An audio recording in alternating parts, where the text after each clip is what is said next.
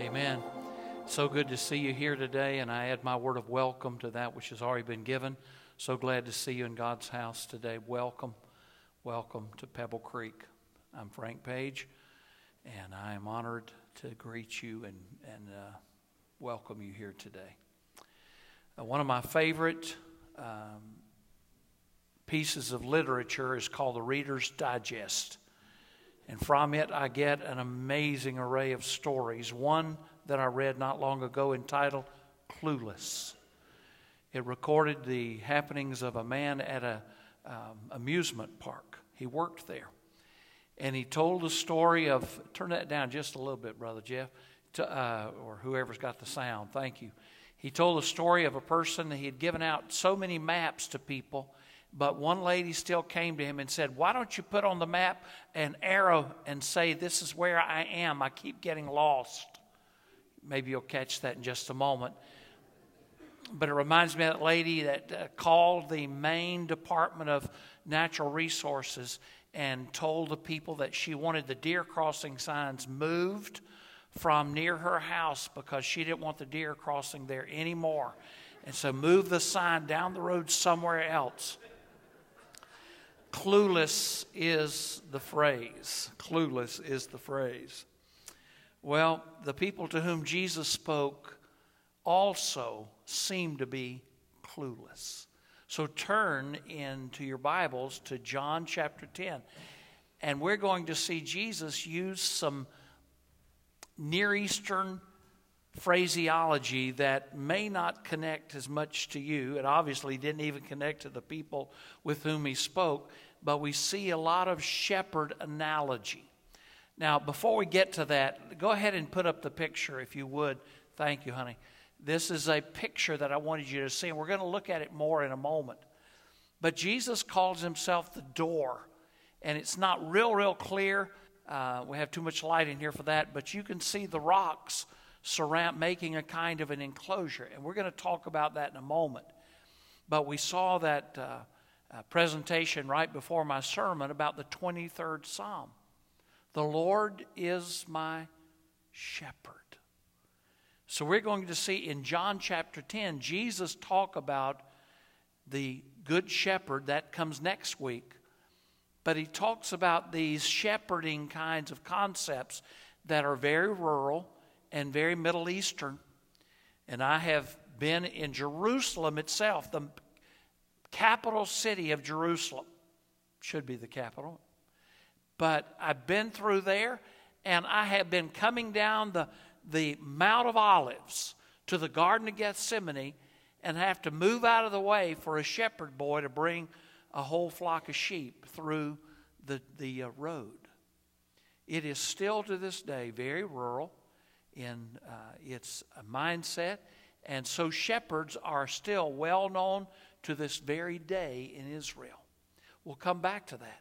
But Jesus spoke to the people using this kind of terminology of sheepfolds, and shepherds. So let's look and see as he uses these symbols to help us understand who he is and what he does in your life. So look with me to John 10, beginning with verse 1, and we're going to go all the way to verse 10, which is my favorite verse in all the Bible. Okay? It is today. But look at verse 1 with me. I assure you. And I think in King James it says, verily, verily. Verily, verily. I like that. Anyone who doesn't enter the sheep pen by the door but climbs in some other way, he is a thief and a robber.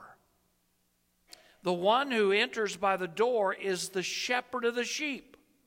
The doorkeeper opens it for him, and the sheep hear his voice. He calls his own sheep by name and leads them out. When he has brought all his own outside, he goes ahead of them. The sheep follow him because they recognize his voice. They will never follow a stranger because instead they will run from him because they don't recognize the voice of strangers. Jesus gave them this illustration, but they didn't understand what he was telling them. So verse 7, Jesus said again, I assure you, I am the door of the sheep. All who come before me are thieves and robbers, but the sheep didn't listen to them. I am the door. He says it again. If anyone enters by me, he will be saved, and will come in and go out and find pasture. A thief comes only to steal, to kill, and to destroy. But Jesus said, I have come that you might have life and have it in abundance. So here Jesus refers to himself as the door.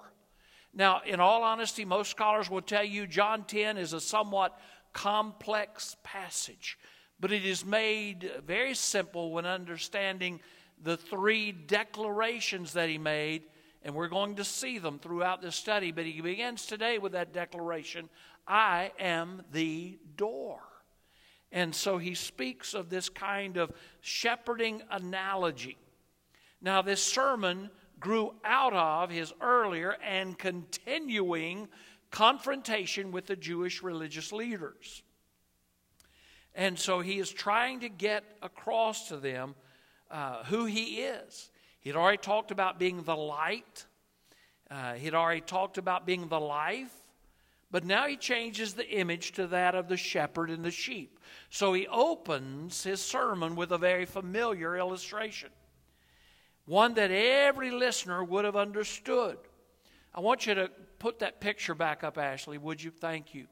Because this is something they would all understand. I have seen one of these as I was riding one day in a bus up to Mount Carmel. Up on the mountainside, I saw a sheepfold. Now, they're all over the world, but they're all over Israel, and more were at one time. Now they use fences sometimes for this. But the sheepfold was an interesting architectural invention. It was made of rocks, obviously, in those days. Again, you can make it now of whatever you want to make it, fence material or whatever. And if there's one thing there's plenty of in Israel, it's rocks. It's a volcanic landscape, and so rocks are everywhere. So they gathered up the rocks to make this enclosure. And you can see there's just one door, one opening. And that opening is where the shepherd would lay down and sleep. At night, the shepherd would bring in not just his flock, but often there would be a number of flocks who would be brought together so they could lay down and rest at night. Why did they need that kind of protection? Well, because of nocturnal predators. In that day and time, there were lions. Yes, there was an Asiatic lion that was indigenous to the area of Israel, no longer there. There was and still is close by a type of Arab, they call them an Arabic wolf, and they're still not in Israel, but not far away. They even have down in the Sinai, even to this day, a species of hyena.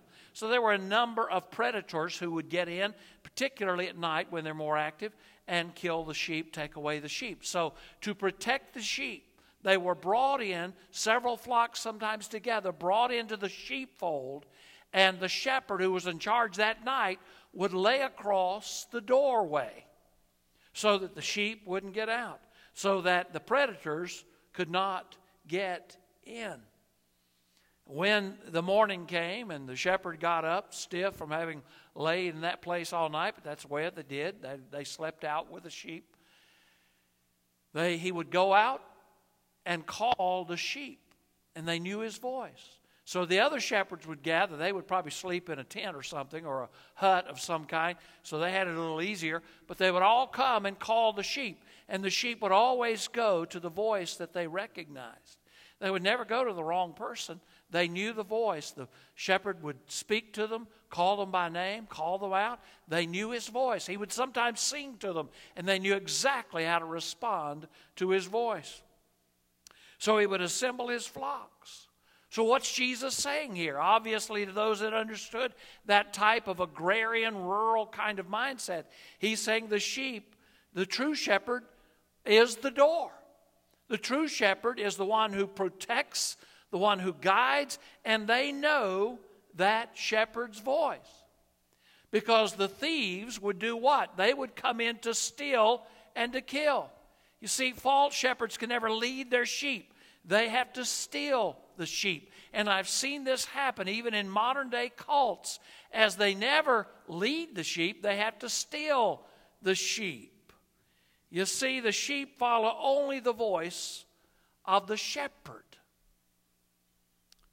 The listeners didn't understand. This occasion, of course, had been prefaced by, remember the story of the man who had been born blind? We studied it the last 2 weeks, one of the most powerful passages of Scripture. As this man who was born blind had this kind of amazing ability to speak back to the Jewish religious leaders.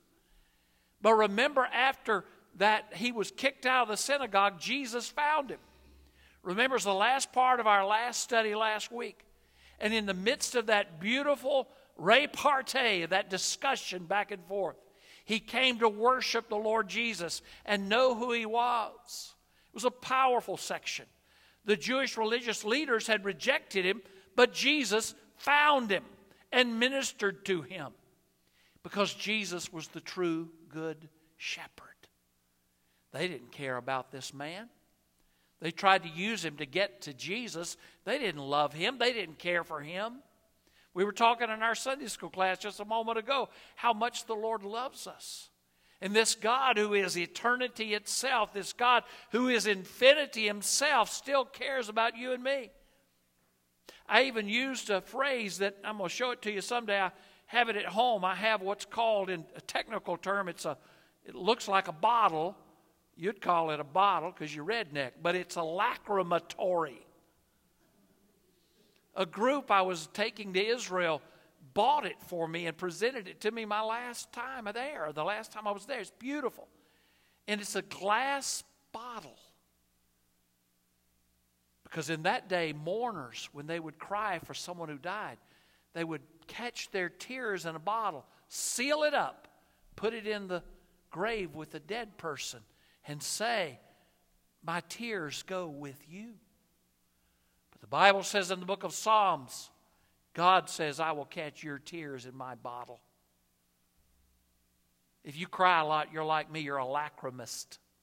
You didn't even know what you were, did you? You're a lacrimist. But he says, "I'll catch your tears in my bottle." Here's a God who is infinity, who is eternity, and he cares about you. Jesus manifests that to the man who had been born blind, who was kicked out of the synagogue, and he manifests his loving care to him and took him in. Second major point, since the people did not understand his symbolic language, he followed this illustration with a specific application. And so look with me at the latter portion of that text, and you will see what we're talking about. Not once, but twice, Jesus said, "I am the door. I am the one who lays in that place so that no one comes in without me, no one goes out without me. I am the door." And those who trust in him, the Bible says, can enter into the Lord's flock and fold. And they have the wonderful privilege of having a relationship with him and a walk with him. They have the privilege of going in and out and feeding on great pasture. The shepherd actually was the door of the fold. And when one realizes that, the image becomes very clear. As the door, Jesus delivers sinners from bondage and leads them into freedom. Look at that, please. As the door, Jesus delivers sinners from bondage and leads them into freedom. Isn't that beautiful? He says they're saved. Look at that. Verse 9, "I am the door. Anyone enters by me, he will be saved." Now, there's a lot of modern day preachers who don't like to use the word saved. They think it's kind of old-fashioned. Well, Jesus used it. Jesus liked it, so I like it. Are you saved? That means to have gone into the kingdom through Jesus Christ. It means delivered. It means safe and sound. The word was used in classic Greek literature to refer to someone who had been healed from an illness. You've been saved. It was used to describe someone who had gone through a raging storm and now you're safe. It was used to describe someone who had gone through a war and still survived. It was even used in legal ways to refer to someone who had been acquitted in a court of law. Let me tell you, when you're saved, you are freed from an illness that will destroy you. When you are saved, you come through many storms and know you've come out the other side. When you are saved, you have won the war, haven't you? When you are saved, you've been acquitted in the highest court to know I am saved, I am free because of the shed blood of the Lord Jesus Christ. Jesus was referring primarily, yes, in verse 8 to religious leaders who had come before him. He was not condemning prophets or servants of God who had ministered before, but he was speaking to the religious leaders who did not and would not accept the truth of his salvation. He loved the sheep. They did not. And so he gives this powerful illustration about how to come to freedom. But then he finishes with verse 10. What does it say? The thief comes only to do what? To steal, kill, and destroy. Now, have any of you ever had your house broken into? Or your car broken into?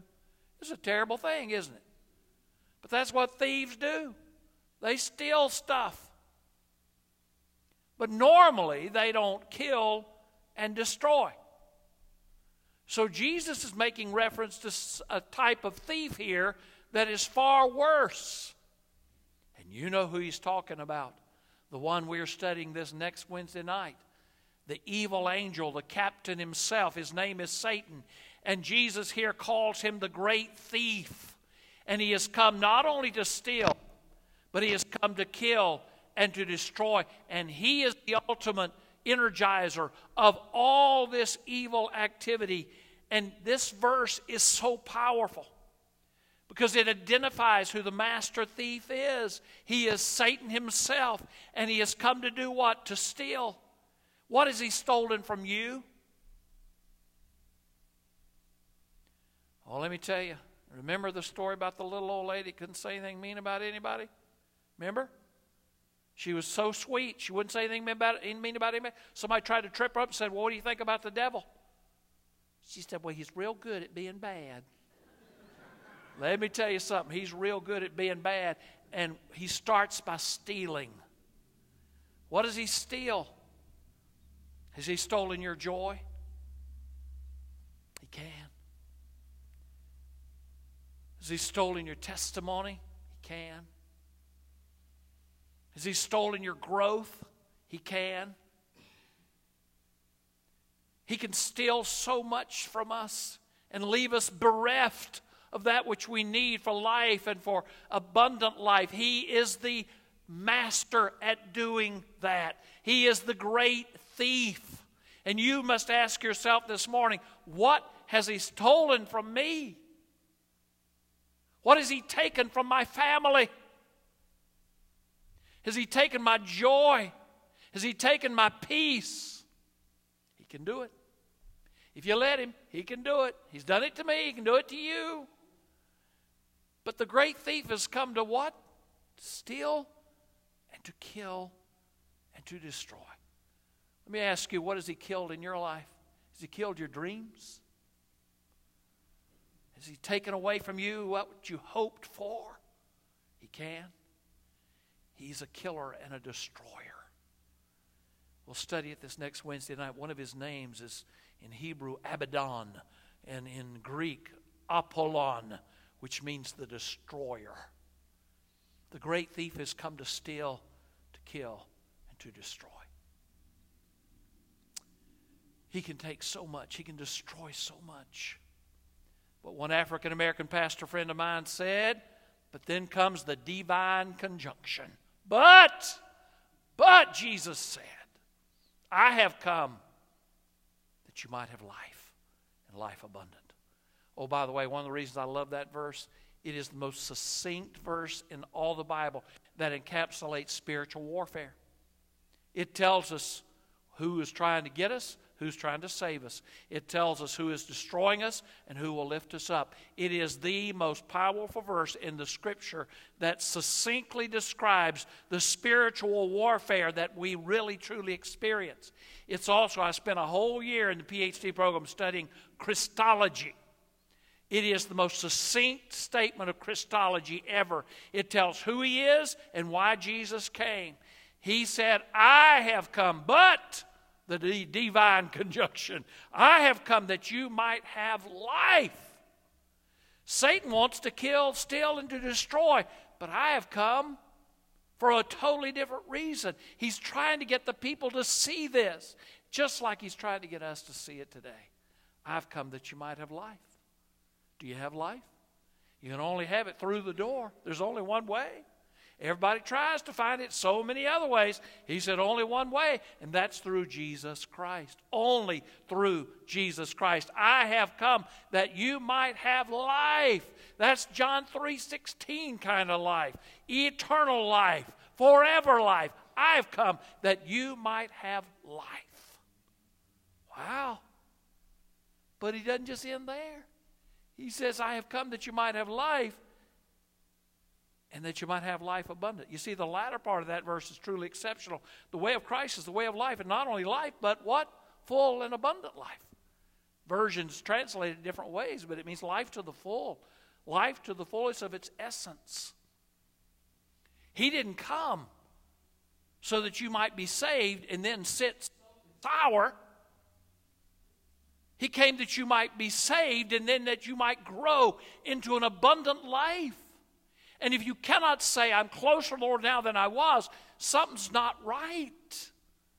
But Satan can steal your growth. He can steal your joy. He can steal your maturity, your maturation. He can take away the discipleship that God wants to happen.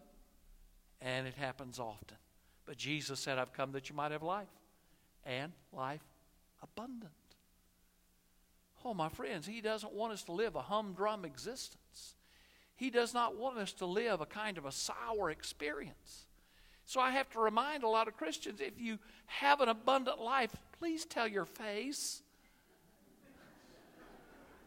Because it doesn't look too abundant right now. It doesn't look real full right now. Please tell your face. Well, Jesus said, I'm the door to all of this. I'm the door. Said it not once, He said it twice. Oh, Satan wants to keep that door locked and closed. But Jesus said, you come to me. You can go in and out. You can find the best of pasture. I've got it for you. By faith, we must turn the key. In salvation, we can turn the key not only to that life, but also to that abundant life. Well, let me just ask you, what part of your life has been missing the fullness of Christ? What has Satan stolen? What has Satan stolen from you? What he's taken away? Oh, my friends, He wants to give you, the Lord wants to give you a new life. Fuller, more abundant than anything you've ever imagined before. He wants to bring back what the locusts, the Bible says, have eaten. He does for you and for me. Would you be saved today? Would you live a full life today? Pray with me. Father, in Jesus' name we thank You for Your word. Thank You particularly for verse 10 that encapsulates so powerfully what You've done for us and what You want to do for us. And I pray for every man, woman, boy, and girl in this place, Lord, that You would take our lives and let them be what You want them to be. That we had not stopped growing. We had not stopped allowing that abundant, full life to be manifest fully in who we are. We need You, and we need You now. So speak to us, Lord. In Jesus' name, amen.